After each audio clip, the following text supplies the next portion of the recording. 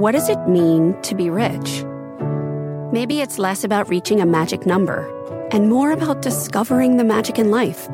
At Edward Jones, our dedicated financial advisors are the people you can count on for financial strategies that help support a life you love. Because the key to being rich is knowing what counts. Learn more about our comprehensive approach to planning at edwardjones.com/findyourrich. Edward Jones, member SIPC. People I Mostly Admire is sponsored by Ramp. Want a better way to simplify your business finances across expenses, vendor payments, and accounting? Ramp is the corporate card and spend management software designed to help you save time and put money back in your pocket. Ramp gives finance teams unprecedented control and insight into company spend. With Ramp, you're able to issue cards to every employee with limits and restrictions and automate expense reporting so you can stop wasting time at the end of every month. Ramp's accounting software automatically collects receipts and categorizes your expenses in real time so you don't have to. You'll never have to chase down a receipt again, and your employees will no longer spend hours submitting expense reports. The time you'll save each month on employee expenses will allow you to close your books 8 times faster. Ramp is easy to use. Get started and start making payments in less than 15 minutes. And now, get $250 when you join Ramp. Just go to ramp.com/admire. That's ramp.com/admire. Cards issued by Sutton Bank and Celtic Bank. Members FDIC. Terms and conditions apply. For most of human history, there are whole spheres where we just don't really insist on knowing what's true or what's false. We want morally uplifting, dramatically compelling narratives. Given that our species has transformed the world and discovered the secrets of life in the universe, built amazing things, how do we do it despite these cognitive infirmities? And how can we make ourselves smarter?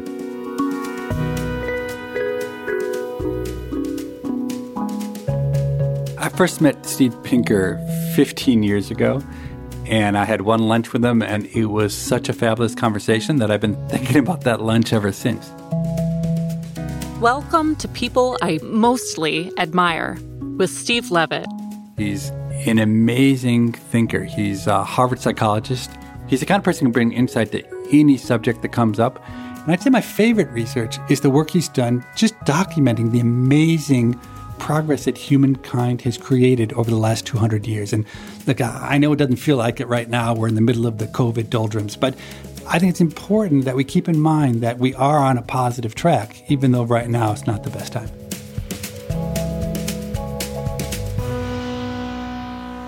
Wow, such a pleasure to get to talk today with Steven Pinker, not only one of the most widely admired public intellectuals, but also a path-breaking linguist and a brain scientist. So I've met a lot of brilliant people, but what makes you seem really special to me is that it's so rare, I think, in brilliant people to have any common sense. Would you agree with me that common sense is one of your best attributes? I'm probably not the person to judge. I know from my own field of psychology that we are all apt to overestimate our talents. And so if I were to say I had a lot of common sense, that would probably not be an exercise of common sense. Here's what I mean by common sense. So you've had this academic career and you do like super complicated linguistic things, and yet you've come to write these incredibly readable books that are loaded with really simple statistics and sensible logic that just, it's really hard to disagree with your conclusions. So let's just take an example. Your latest book is Enlightenment Now, The Case for Reason, Science, Humanism, and Progress. Could you just give us the 1-minute version of that book for people who haven't read it? Yes, it argues that we ought to deal with our problems by increasing our knowledge, trying to figure out how the world works through the use of reason and what I consider to be simply the application of reason to the physical world, namely science, that we should do so with the goal of making as many people as well off as possible, and that if we do that, we can succeed. Namely, progress is a fact. It comes about as the result of people applying their ingenuity to reduce human suffering and increase human flourishing. Supported by data suggesting that progress actually has taken place. Our lives are longer and healthier and richer and better educated and happier than they were in the past.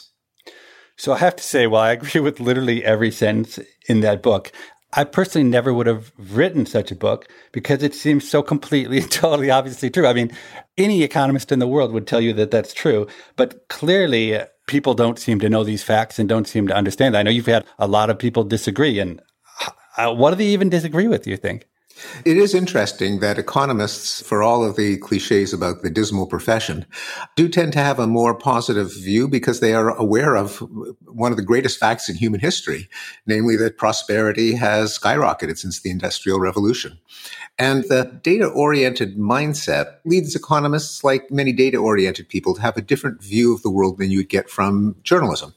And I think there's a systematic reason why, and that is that journalism presents a systematically biased sample of world experience. Namely, by covering things that happen, especially things that happen suddenly, there's a built-in bias to cover things that go wrong, because things can fall apart very, very quickly. Whereas improvement creeps up a few percentage points a year, which can then compound and transform our lives. But there's never a Thursday in October in which it happens suddenly. So you never read about it. But you do read about all the wars and the pandemics and the riots and the terrorist attacks. So unless you are nerdy enough to get your view of the world from graphs and data, you can miss the spectacular improvements that have taken place. So I can understand how someone would disagree with you before they've read your book because they're biased by the media. But what surprises me is that some people are still not convinced by your book, even if they read it. Because I know there's like a lot of noise around your book from both the left and the right. Both find all sorts of things they don't like about it. But reading it, I'm not sure what they can complain about.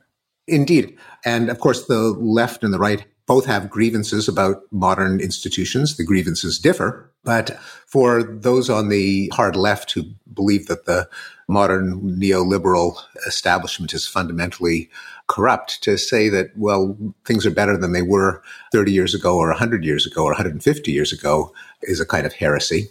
In parallel, there are big currents in the right that believe the Enlightenment was a terrible mistake. We were better off when we submitted to an authority higher than ourselves, mainly the church, but established social norms and institutions like the monarchy and the class system. So there's a kind of ideologized pessimism on both sides. Yeah, so you are an optimist and you focus on progress, and yet you're clearly very thoughtful about the fact that most people, most of the time, don't make much sense and suffer from the sorts of psychological biases that people think about. So I know you're interested in rationality. What's your global take on rationality? Yes, I just completed a general education course at Harvard on rationality, which covered the tools of rationality that I tend to think that all educated people should command. Any educated person should know what Bayesian reasoning is, or statistical decision theory, namely making a decision under uncertainty in a way that trades off the harm of false alarms with the harm of misses, or how to tell correlation from causation, how to avoid logical fallacies and critical thinking fallacies. And so the question at the intersection of economics and psychology is, in what ways are people rational and in what ways are they not so rational? And so it poses an interesting scientific question of, given that our species has transformed the world and discovered the secrets of life in the universe, built amazing things, how do we do it despite all of these cognitive infirmities? And how can we make ourselves smarter? So that sounds great. The question I have is, why does someone have to go to Harvard to get that class? It seems like we should teach a class like that in public high schools. I mean, you've actually hit on one of my pet peeves, which is how silly I think the math we teach to teenagers is when there's so much interesting, valuable knowledge about, whether it's Bayesian calculations or about the kind of simple data you use so effectively in your books. Yes, I couldn't agree more, and I do believe that it should be part of the high school curriculum. I don't know if they still teach trigonometry.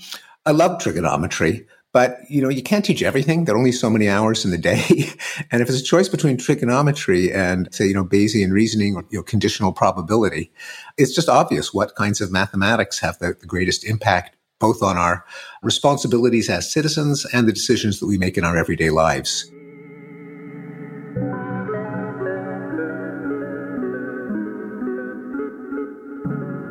So I suspect you have a prodigious memory. I'm going to give you a little quiz. Do you remember what I think is the only time we ever met? My memory is not what it used to be. I know that we have met, and you're going to have to fill me in. Okay. So, yeah, we met once in 2005, and we had lunch. Oh, yes. So that was at TED. Was it in England? In Oxford, yeah. And I remember those days particularly vividly because it was one of the most traumatizing academic moments of my life. So I had given a TED talk previously that had gone very, very well and everybody loved. And I thought I was such a great speaker. And so I was invited to do this second TED talk. And I had 5-year-old children at the time. So I decided that the right way to give my TED talk would be as a fable. So I told a fable about car seats. And I actually don't think it was as terrible as it went. But what really set me up for the ultimate failure is that the speaker right before me was Richard Dawkins, and he gave the most amazing 18-minute talk about the entire universe on his own home turf to like an audience that erupted with joy and applause. And I sat in the audience and I said, wait, you actually expect me to go up directly on stage now after he did that and tell my little fable? And I honestly wanted to sneak out of the room and never come back, but I dutifully got up on the stage, and to complete and utter silence for 18 minutes I spoke, and I got off the stage, and I've been trying to forget those 18 minutes ever since. It was really maybe the most awful speaking experience I've ever had. I have a similar experience at a different TED. I had to speak after Hans Rosling, who later became a hero of mine as one of the people documenting human progress with creative graphics. But not only did he present just, eye-dazzling animated graphics on human progress, but he ended his talk by swallowing a sword. He really swallowed a sword. That, too, was as they say, a tough act to follow.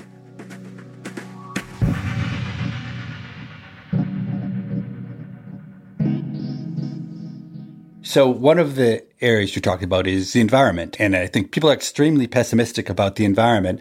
And yet, I think you offer one of the most even-keeled, thoughtful discussions of our current climate situation that I've heard in a long time. Could you share that with us? Yeah, so it begins with acknowledging the scientific near consensus that the climate is warming, that human activity is the cause, and that things could get not only worse, but much, much worse if we fail to mitigate ongoing climate change. The reason that climate change has occurred is that it's a undesirable byproduct of something that is desirable, namely the capture of energy, which allow large parts of the world to become richer, and the advantages that we enjoyed from burning fossil fuels, starting with the Industrial Revolution, the rest of the world is not going to forego, particularly China, India, Indonesia, big populous countries that are getting their first taste of affluence and are just not going to go back to poverty. And the way out of poverty is the capture of energy. So given that reality, given our kind of existential situation of capturing energy or being miserably impoverished, it looks to the development of carbon-free energy, which I argue should not be completely equated with renewables like solar and wind, because there is no energy economy that's scalable that can rely on solar and wind alone. Although that could change in the future if we have massive capacity for energy storage, but that's not going to happen anytime soon. And so it advocates nuclear power being in the mix because it is, contrary to many people's impressions, it's probably the safest source of energy, that despite the highly publicized disasters at Chernobyl and Fukushima, those numbers pale in comparison to the number of people that are killed day in, day out by coal, by both accidents in mining and transport, and the disease burden from particulate matter that's emitted when coal is burned. And that the problem of storing nuclear waste is a problem, but it's actually a much more tractable problem than the massive waste that comes from coal mining and burning. To say nothing of the fact that solar panels have a finite life, just like your iPhone. You have to replace it after a few years. And so we're going to have massive quantities of rare earths and glass and silicon and metal to deal with. It really is amazing that the world turned so forcibly against nuclear power exactly at the time when climate change was becoming such a force. Germany being a great example of a very green country that did away with nuclear in order to, in the short term, import dirty coal from the United States. It's really puzzling, isn't it? Well, to a psychologist, it's not, because all the things that distort our assessment of risk, such as highly salient, newsworthy examples, intuitions of contamination, the desire to completely eliminate one danger as opposed to reducing the aggregate danger from all risks combined. All of these are a kind of a perfect storm that turned the world away from nuclear, probably starting with 3 Mile Island in 1979. I know a celebrity who says that he blames climate change on Bruce Springsteen, Bonnie Raitt, and the Doobie Brothers for their excellent concert film No Nukes that turned the baby boomer generation against nuclear. Joshua Goldstein and I argue that the millennials and Generation Z should reject the baby boomer consensus and form their own climate policy that's more in touch with statistical reality. But anyway, just to complete the thought, because you asked me about climate change, so I think part of it has to be technological, not just the adoption of every energy technology that provides abundant, scalable energy without carbon emissions, but better still, the development of new technologies. And the great thing about technological solutions to climate change is that they can't be reversed by populist presidents. So we can have a president that withdraws from the Paris Accord, but you can't have a president that undoes a technological discovery. Moreover, if there's a technology that makes clean energy cheaper than dirty energy, then no one has to be persuaded. It's not politicized. Absolutely. And the other side of the equation is how do we take the carbon that's there out of the air or in other ways, geoengineering, figure out how to cool the earth. And, I believe deeply in markets and I think they work well, but it seems to me there's a complete failure of our market right now in that dimension. So there are, 30 entrepreneurial scientists who are jealously guarding their intellectual capital and working independently to try to come up with a solution that will work out carbon capture, and they'll be able to capture themselves all of the money that comes with solving that problem. But in an existential crisis like climate change, it seems like a terrible model for science. It seems like something much more like the Manhattan Project, where we gather the top 300 scientists in the world together and encourage them, incentivize them to work collectively would be a better model. What do you think of that proposal? I couldn't agree more. It's just in the nature of markets. They don't work miracles. You can be a completely committed acknowledger of the benefits of markets and say, well, but there are certain things that only governments can do. And I agree, this is one of them. Yeah, or not even government. So I'm kind of giving up on the U.S. government right now. But I've pitched 3 or 4 of the richest people in the United States on this idea. And every one of them was intrigued, but not one of them was willing to pull the trigger to have the kind of resources where they can determine how to solve public goods problems. And so that seemed to be the path of least resistance. That's very interesting. But I agree, even though there's a huge backlash now against billionaire philanthropists, the number of bestsellers saying, well, the government should do it. But the problem with a democracy is that when it works, the people get what they want. And people don't always want what's best for the planet, at least not all at the same time, not all right now. And a democratically responsive government may not have the freedom to experiment, to take chances, to develop not so popular options.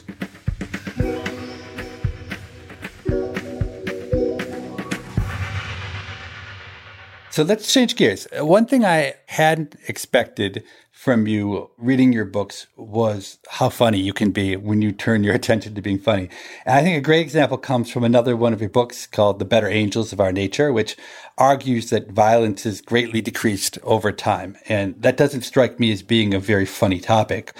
But your synopsis of the Old Testament in that book made me laugh so hard that I could barely breathe. Yeah, not everyone found that passage so funny. But yes, so what I simply did is I went through the major stories of the Hebrew Bible, the Old Testament, and I just described them pretty factually. I had intended this as a kind of a sanity check because I'm making the argument that violence has declined over the course of history. I just wanted to remind people of how violent earlier times were. And the Hebrew Bible is a fine example.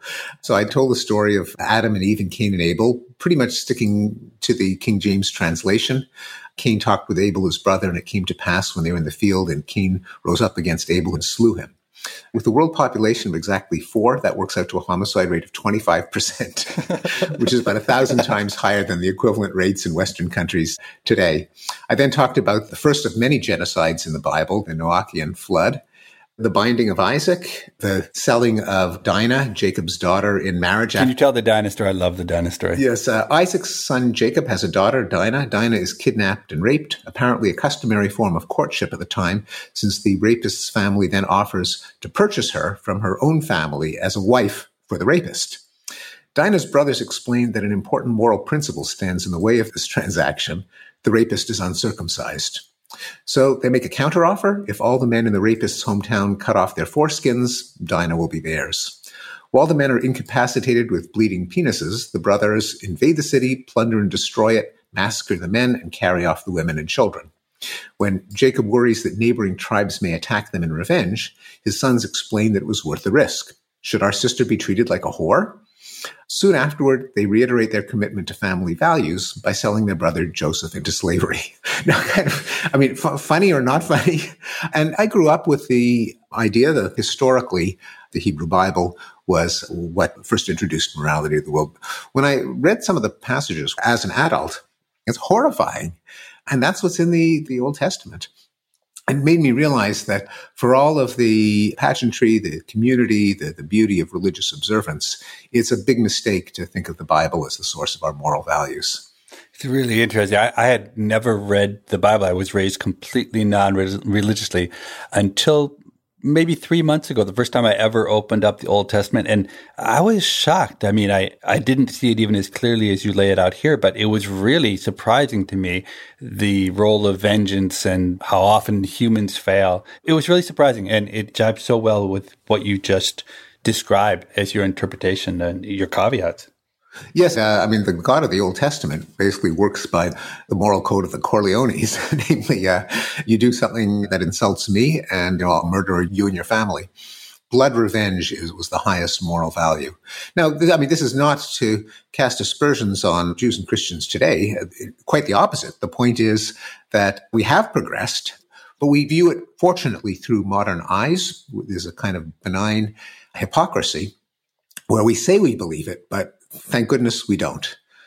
And this actually connects to a theme that I've been pondering more recently. We as humans have two modes of believing things. There's the things that impinge on our everyday lives, a kind of world of fact and falsehood where we really do have a commitment to truth. We really do want to know exactly what's happened. But for most of human history, and still today, there are whole spheres where we just don't really insist on knowing what's true or what's false. We want morally uplifting narratives and dramatically compelling narratives. Yeah, the Enlightenment, I think you'd argue, was the point where truth became important, even if it wasn't the truth about were your crops going to grow or not, but a broader truth. Would you agree that essentially was one of the most important features of the Enlightenment? Absolutely. That's right. And before it, the scientific revolution, that it's not just, how to grow crops, how to keep your kids out of danger, but it's also what's happening halfway around the world, what happened thousands of years ago, what's going to happen thousands of years from now, where the same attitude that we take to our everyday lives, we should apply to everything. But one can understand why that's such a recent and exotic mindset. For most of human history, we had no way of knowing what happened. You could believe anything you want. An educated person before the scientific revolution could very well believe that there are unicorns and werewolves, that comets and eclipses are portents of the future, that a dead man will bleed in the presence of a murder weapon or a murderer. Beliefs that now we think of as primitive, superstitious, magical, but they were the conventional understanding of the day. But once there is science, once there is journalism, once there is scholarship, once there is history, then you can expand the domain of the real to realms where common sense didn't have a place for it. It's a great reminder about how difficult it is for individuals to learn the truth. So we benefit enormously, of course, from the brilliant scholars who came before us. Yeah, indeed. And that revelation that our everyday experience is not a reliable guide to the ultimate nature of reality is a major transition in thought.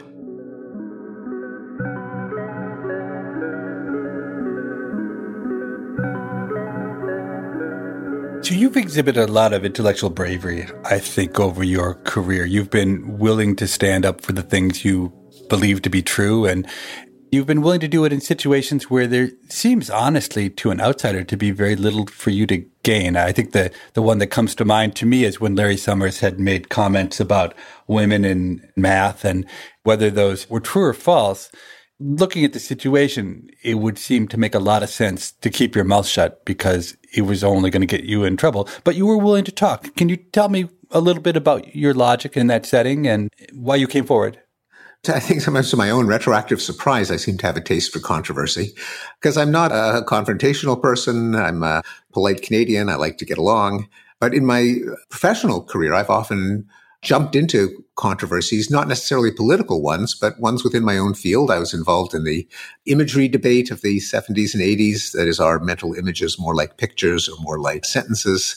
The debate over what is or isn't innate in language that allows kids to acquire their mother tongue, involving Noam Chomsky and his critics. So I do have a taste for the areas that are still under dispute, where I like to think that I have a contribution to make in clarifying things, sometimes by taking positions that are not the consensus. But I manage my controversy portfolio carefully. Lots of people say, will you blurb my book with this outrageous opinion or that hot button? And no, I don't just sign on to any old controversy. And in the case of Larry Summers, part of it was that he based some of his arguments on a chapter in one of my books called Gender in the Blank Slate, The Modern Denial of Human Nature. So I felt I already had a dog in that fight. Also, it offended me the way in which Summers was distorted by highly intelligent people. He made a statistical argument that the variance among male abilities was greater than the variance among female abilities in spatial cognition, so that you had a higher percentage of men at the high end and at the low end, even if the means were the same, and even if there were, at any given level of ability, you'd obviously have both men and women. That was turned into women can't do math by some professors of science who clearly had no particular interest in accurate citation, but wanted to get people riled up. It does not mean that every man is better at spatial ability than every woman. There are lots and lots of women who are better than the average man. And conversely, women are, on average, better at verbal fluency and arithmetic calculation than men. Still, that doesn't mean that every woman is better than every man. There are many men who are better than the average woman. It's symmetrical. Just that, it did offend me that kind of basic way of just thinking about exceptions versus central tendencies was expunged from this debate in the service of moral outrage. Do you care whether people are convinced by the arguments you make?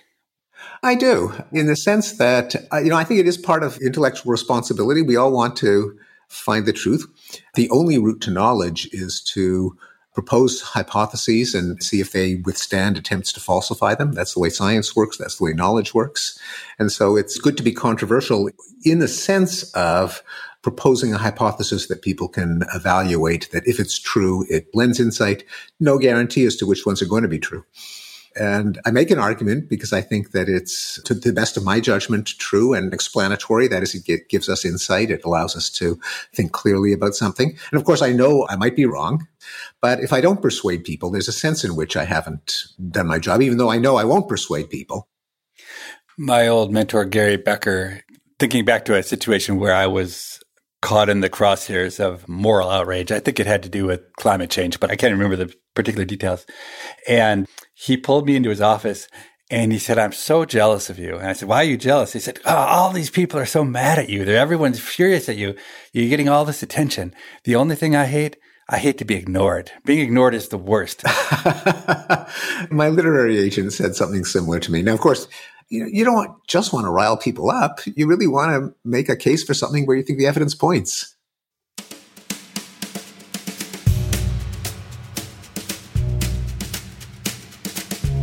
You're listening to People I Mostly Admire with Steve Levitt and his conversation with psychologist and linguist Steven Pinker. They'll return after this short break.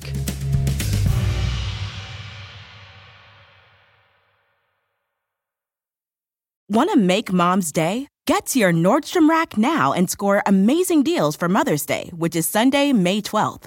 Find tons of gifts from only $30 at Nordstrom Rack. Fragrance, jewelry, luxury bags, activewear, beauty, and more. Save on Kate Spade New York, Stuart Weitzman, and Ted Baker London. Great brands, great prices. So shop your Nordstrom Rack store today and treat Mom to the good stuff from just $30. Life is a highway, and on it there will be many chicken sandwiches.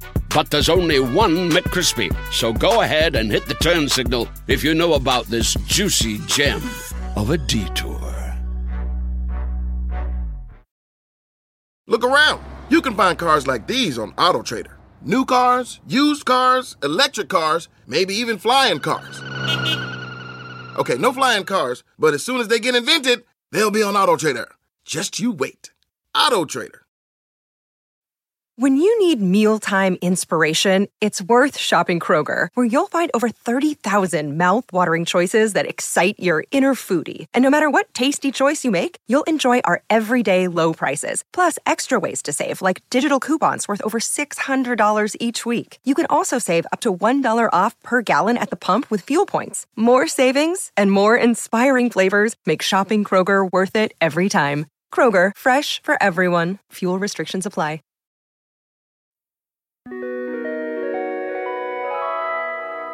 So I've read a few of your academic linguistics papers, and let me just say I found them pretty inscrutable. I would not have predicted 20 years later you would be writing a stream of best-selling books. And I know that's part of linguistics. It's not your fault. But I'm curious, why are languages so complicated?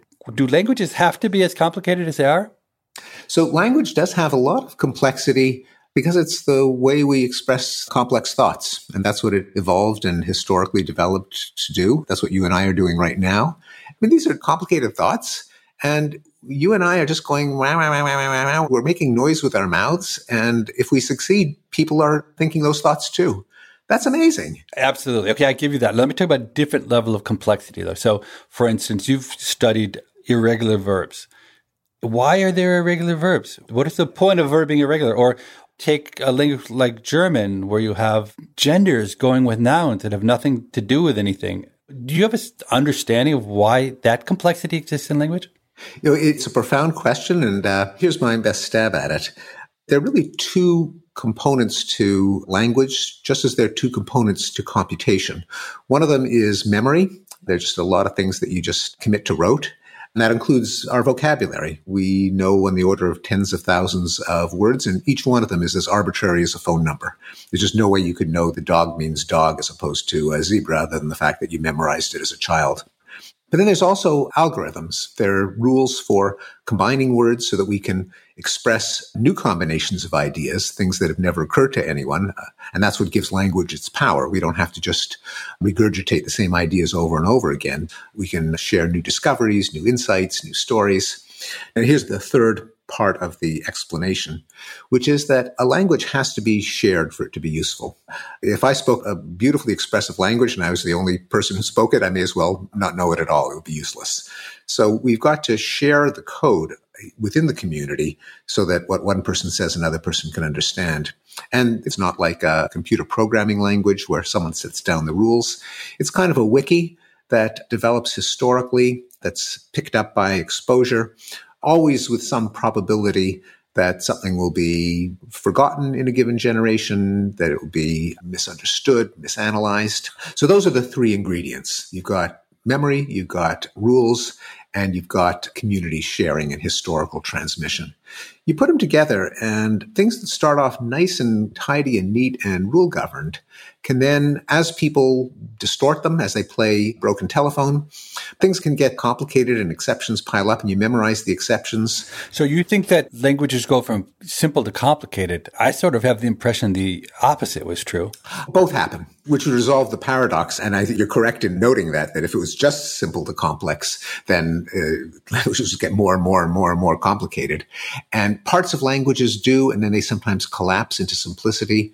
And then in other parts of the language, the exceptions accumulate, the conditions proliferate, often until that reaches a breaking point. So it's kind of a random walk. In English, we have very primitive gender and even more primitive case. We only have the distinction between, say, he and him and I and me in the case system. Other languages, you've got to memorize a dozen cases, and a lot of them have exceptions. On the other hand, English has a pretty complicated set of rules for asking a question. We make things really complicated in one part of the language, even as we simplify another part.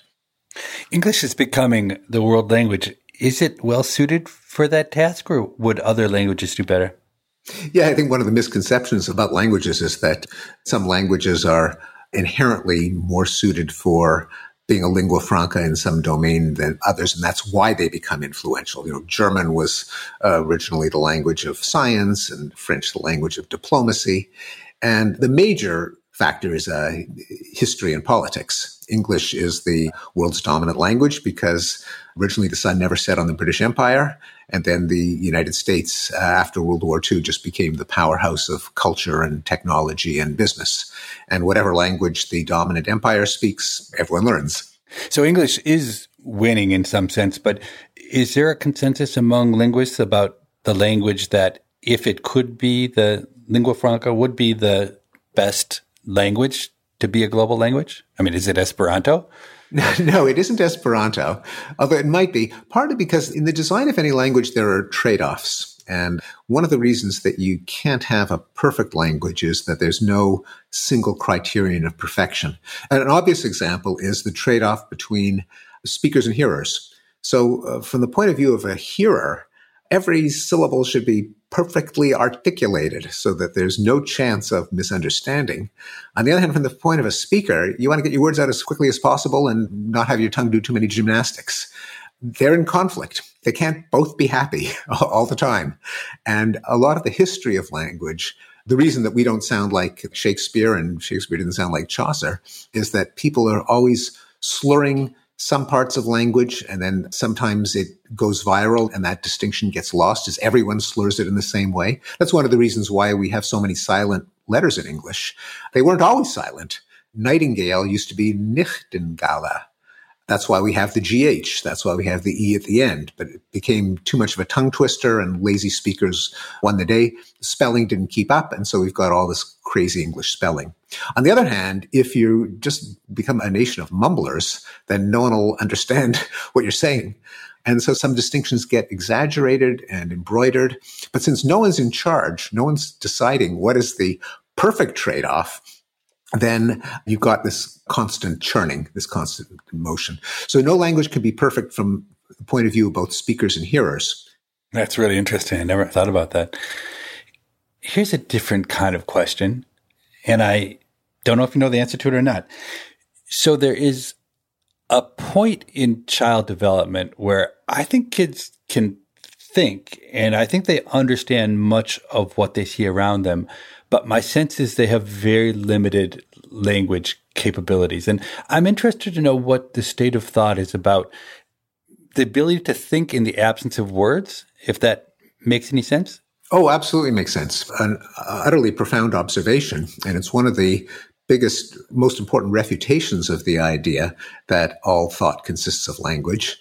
For one thing, we know from experiments that pre-linguistic infants do have often a sophisticated understanding of cause and effect, of personal agency, of persistence of objects.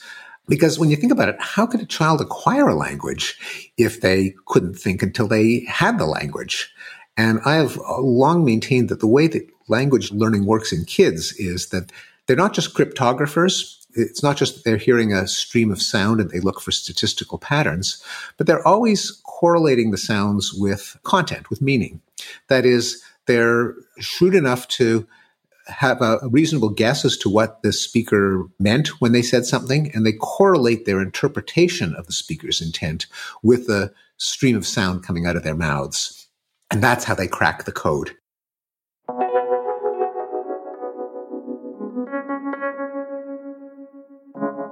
Let me end by asking for your advice on learning a language as an adult. Is there anything in your background or research that can help someone like me who, say, tried to learn German because my wife is German, do it better? Yeah, you're right in pointing to adulthood as an impediment. A couple of years ago, I published the most massive study yet with Josh Hartshorn and Josh Tenenbaum, where we capitalized on a language quiz that Josh Hartshorn put online that got 2/3 respondents.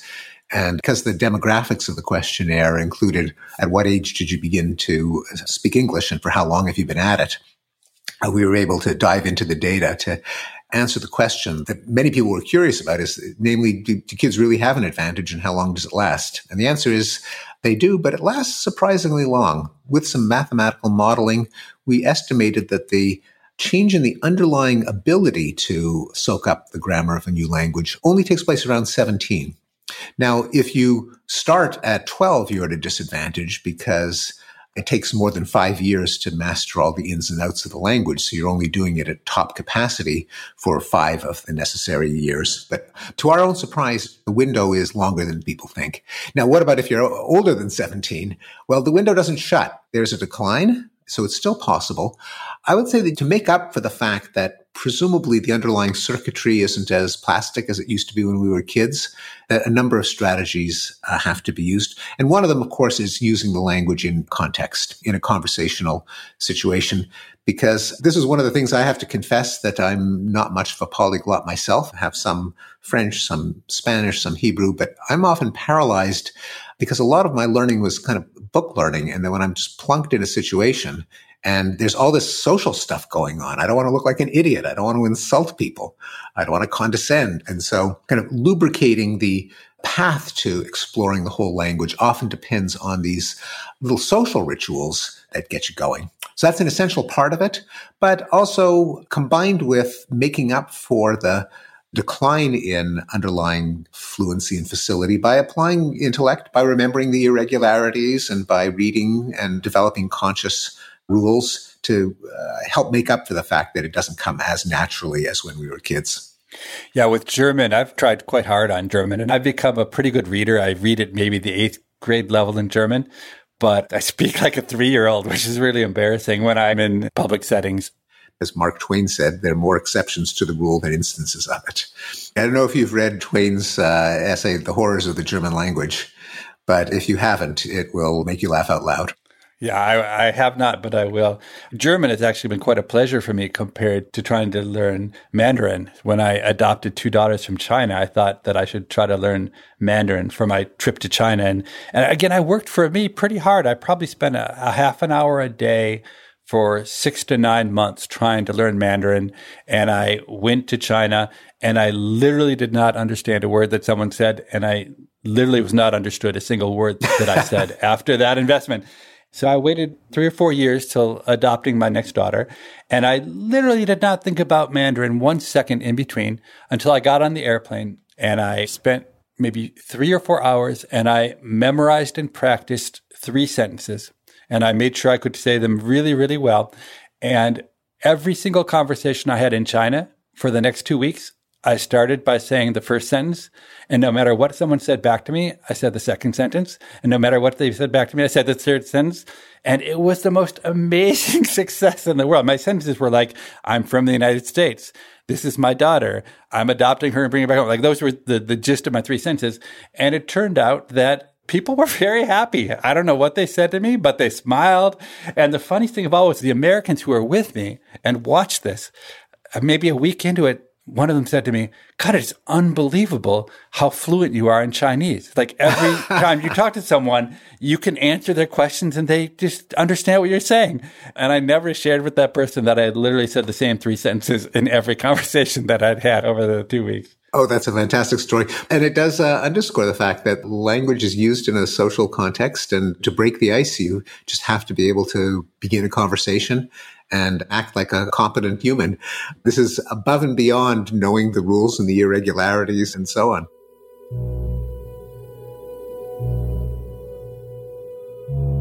All right, last question.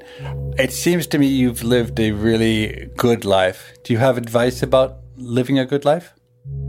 One is that you've got to live a life of a certain amount of benign hypocrisy where you paper over some differences for the sake of peace and harmony. We'll never get to the ground truth where everyone agrees on everything. Human conflict is inevitable. That this is, I think, a lesson from evolutionary biology. We don't all want the same things, and that itself is something to be managed. Perhaps one other thing is to be grateful for what's gone right. There'll always be things that go wrong, and to appreciate when things are going right and not always focus on the remaining problems, and to treat problems as things to be solved. Never perfectly, but we've solved problems in the past collectively, and we ought to apply that to our lives.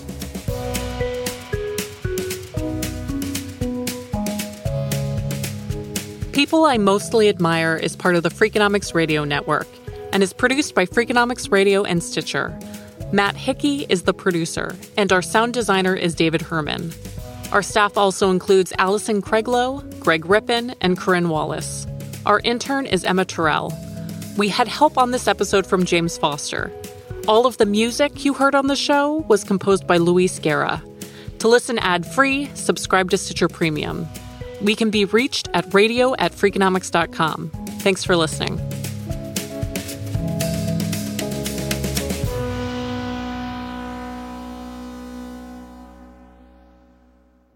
I hope we can do it again without letting another 15 years pass before we next see each other. Absolutely. Let's do it. And let's not do it where each of us is embarrassed by the preceding TED speaker.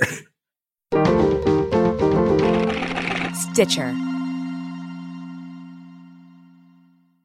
Start clean with Clorox, because Clorox delivers a powerful clean every time. Because messes happen. Because the charcoal mask. Great, because why would I put that on my face when I could drop it in my sink? This is what I get for multitasking. Ugh, why is charcoal so sticky? Hello? Hey, Janice. I am so sorry. I thought I was on mute.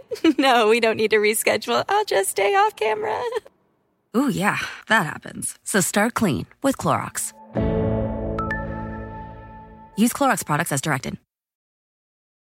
Life is a highway, and on it there will be many chicken sandwiches. But there's only one McCrispy. So go ahead and hit the turn signal if you know about this juicy gem of a detour. Look around. You can find cars like these on AutoTrader. Like that car riding your tail. Or if you're tailgating right now, all those cars doubling as kitchens and living rooms are on AutoTrader too. Are you working out and listening to this ad at the same time? Well, multitasking pro, cars like the ones in the gym parking lot are for sale on AutoTrader. New cars, used cars, electric cars, maybe even flying cars.